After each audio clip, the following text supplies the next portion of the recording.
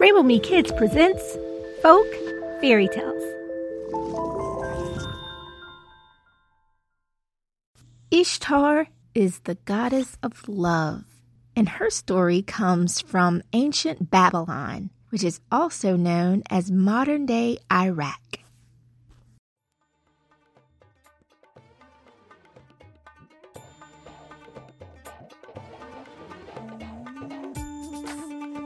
Ishtar was the lady of the gods, the goddess of love.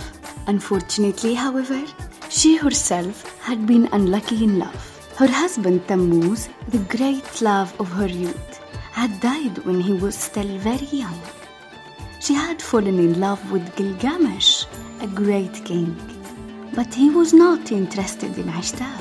In Babylon, when people died, they were sent to the underworld, a place of darkness ruled over by the goddess Irkalla. It was said that in this place they lived on dust and mud.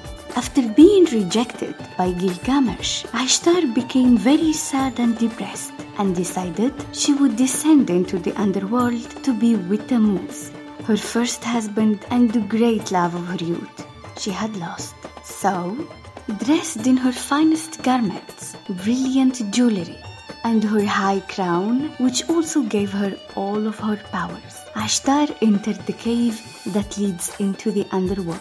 Irkalla's realm was surrounded by 7 walls, each with its own gate that had to be passed to get to the dark place where the dead resided. When she got to the first gate, Ishtar called out to the watchman, "Yo, watchman, please open this gate and let me enter." The watchman's face peered at her from over the gate. He didn't say anything, but he didn't open the gate either.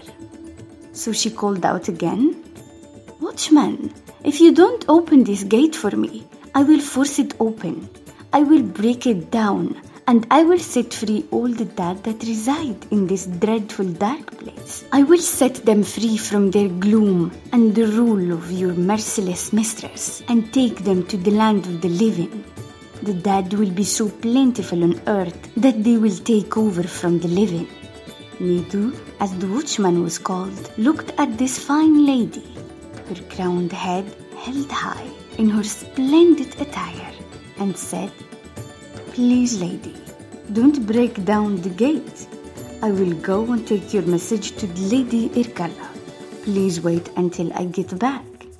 When Irkalla heard that Ishtar demanded to be admitted to her realm, she was terribly angry. She thought she would teach this intruder a lesson, and instructed her watchman to admit the proud lady.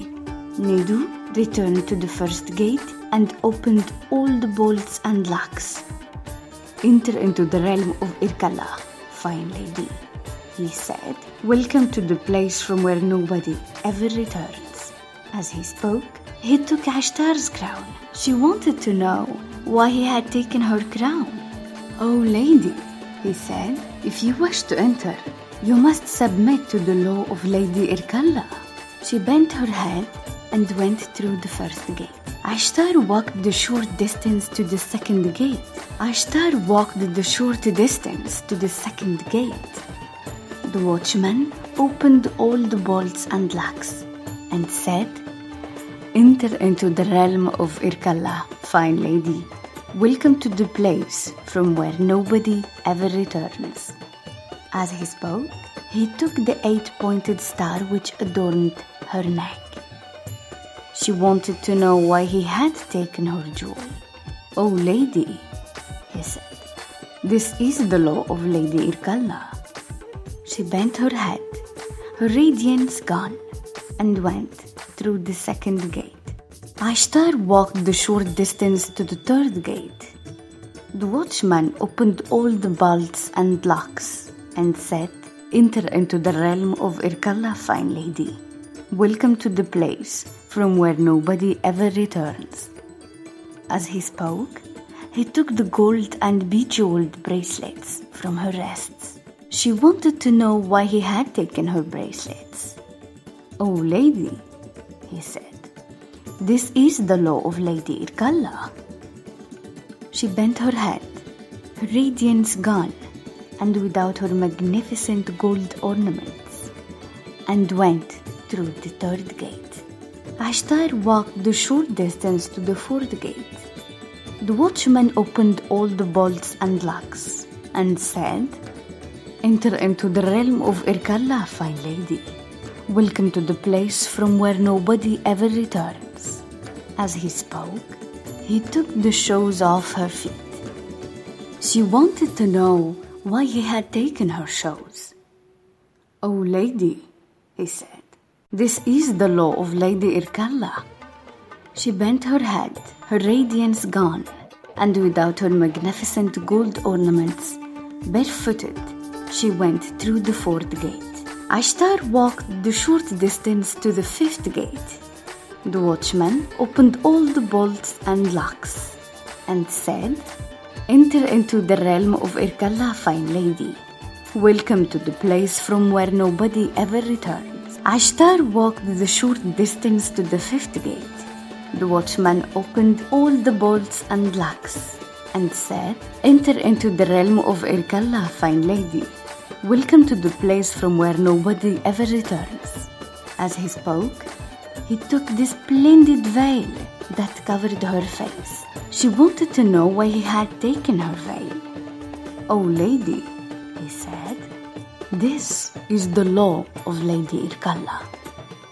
She bent her head, her radiance gone, and without her magnificent gold ornaments, barefaced and barefooted, she went through the fifth gate.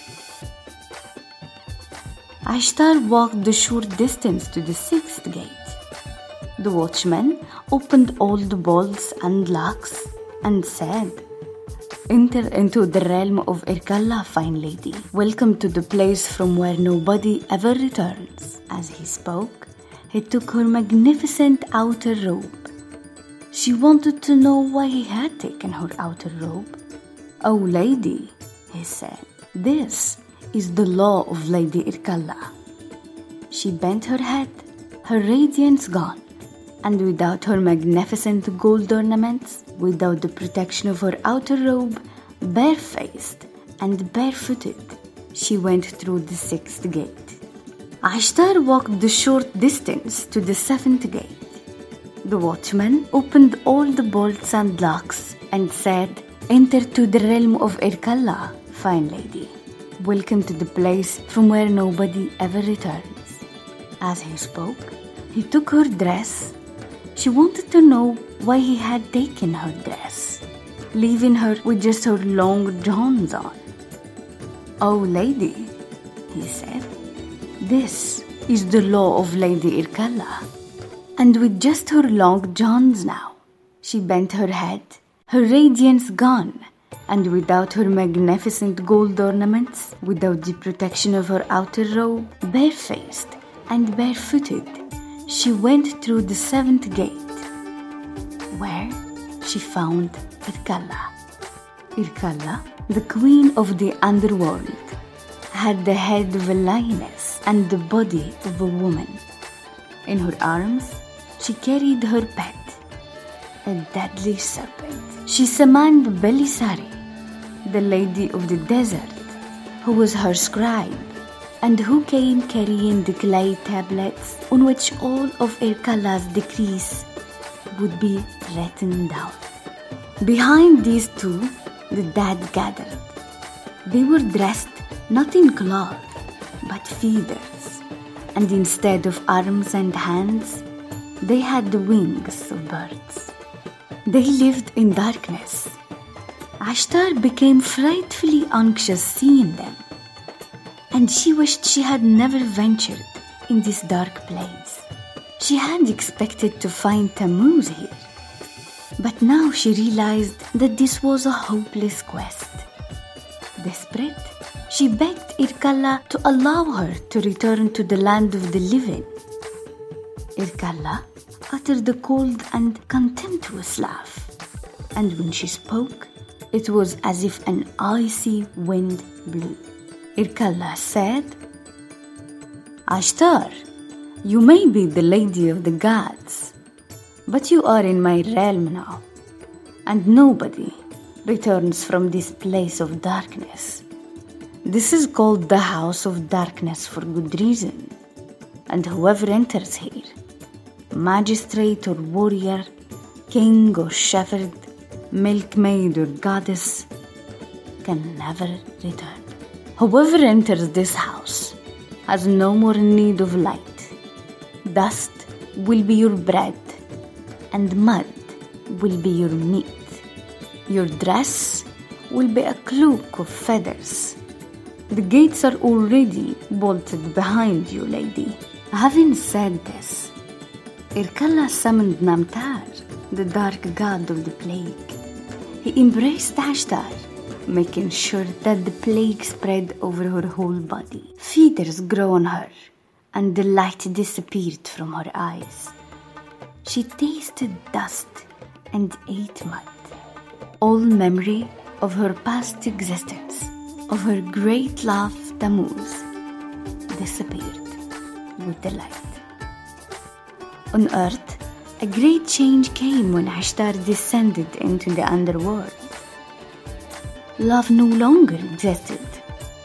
This was true for both animals and humans. Birds no longer sang. Bulls no longer searched out the cows. Stallions were no longer attracted to mares. Rams no longer cared for ewes. Wives no longer loved their husbands. Husbands no longer loved their wives.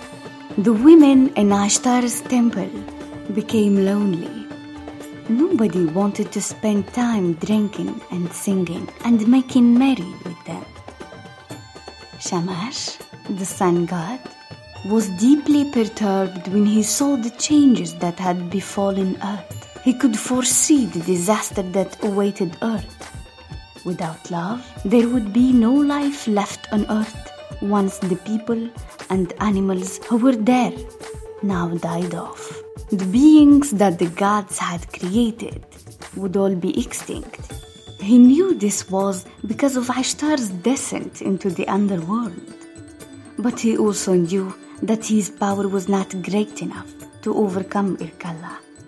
So Shamash went to see Ea, the great god, and told him that Earth's creatures no longer loved and would soon disappear because of it. How is this possible? Asked Ea. Shamash then related that Ashtar has descended to the underworld in search of Tammuz and had not returned. Ea then created a being he called Udushanamir, which he made devoid of all emotion or fear. With the power of all the gods, Ea sent him as an emissary to the underworld court of Irkalla, where he would demand the water of life from the Dark Queen. Because Udushanamir had been created by Ea, the great god, Irkalla had no power over this creature and could not stop it entering her realm. So, Udushanamir entered the underworld and stood before Irkalla, where he demanded, in the name of the great gods, that Irkalla provide him with the water of life and that Ashtar be brought from the darkness. Of course, Irkalla was furious at this demand. Her body trembled with rage as she roared and cursed both Ashtar and the emissary and all the gods everywhere. But to no avail. Udushanamir, being devoid of all emotion or fear, was unaffected either by the terrible sights in this dark place or by Irkalla's curses. Irkalla could do nothing but submit, and she ordered the water of life be given to this creature. And so it was. She then summoned Namtar and ordered him to bring the Lady of the Gods from the darkness. Ashtar, covered in feathers, and her feathers covered in dust, was brought before Udushanamir, who then liberally sprinkled the water of life all over her. The dust fell off Ashtar, the mud fell off Ashtar, and the feathers and birds' wings fell off her. She was alive again. So she stood before her enemy, Irkalla, her head still bowed, colorless, weaker than a newborn human, and shaken like a leaf in the storm, but dead no longer.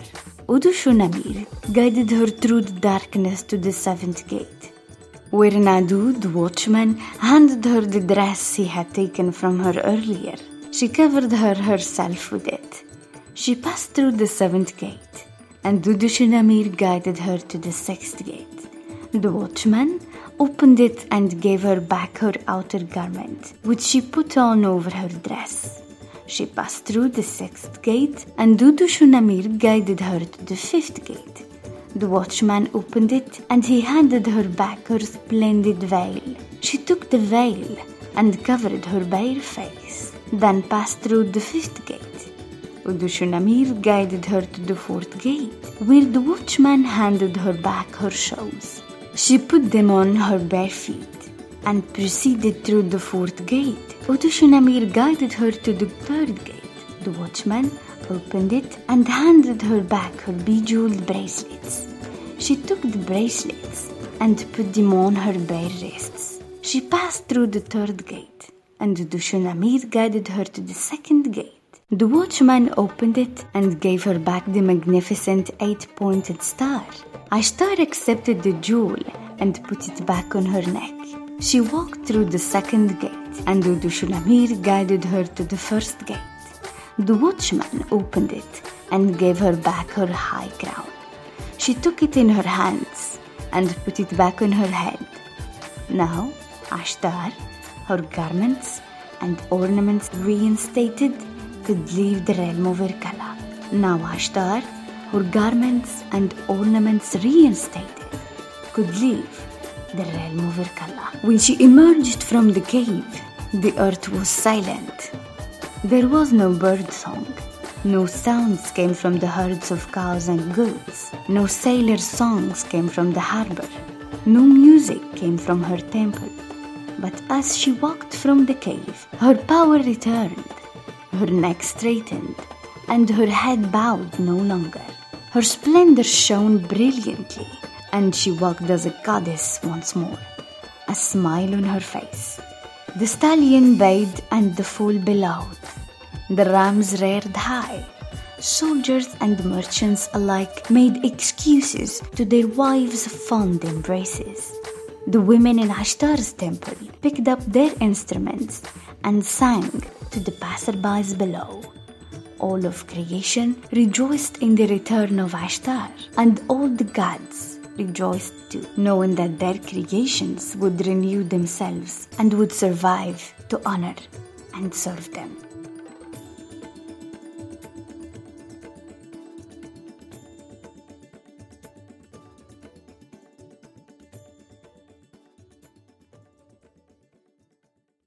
We hope you enjoyed tonight's fairy tale. Now see all the characters come to life in our new augmented reality children's book, O is for Oshun, only on RainbowMeKids.com.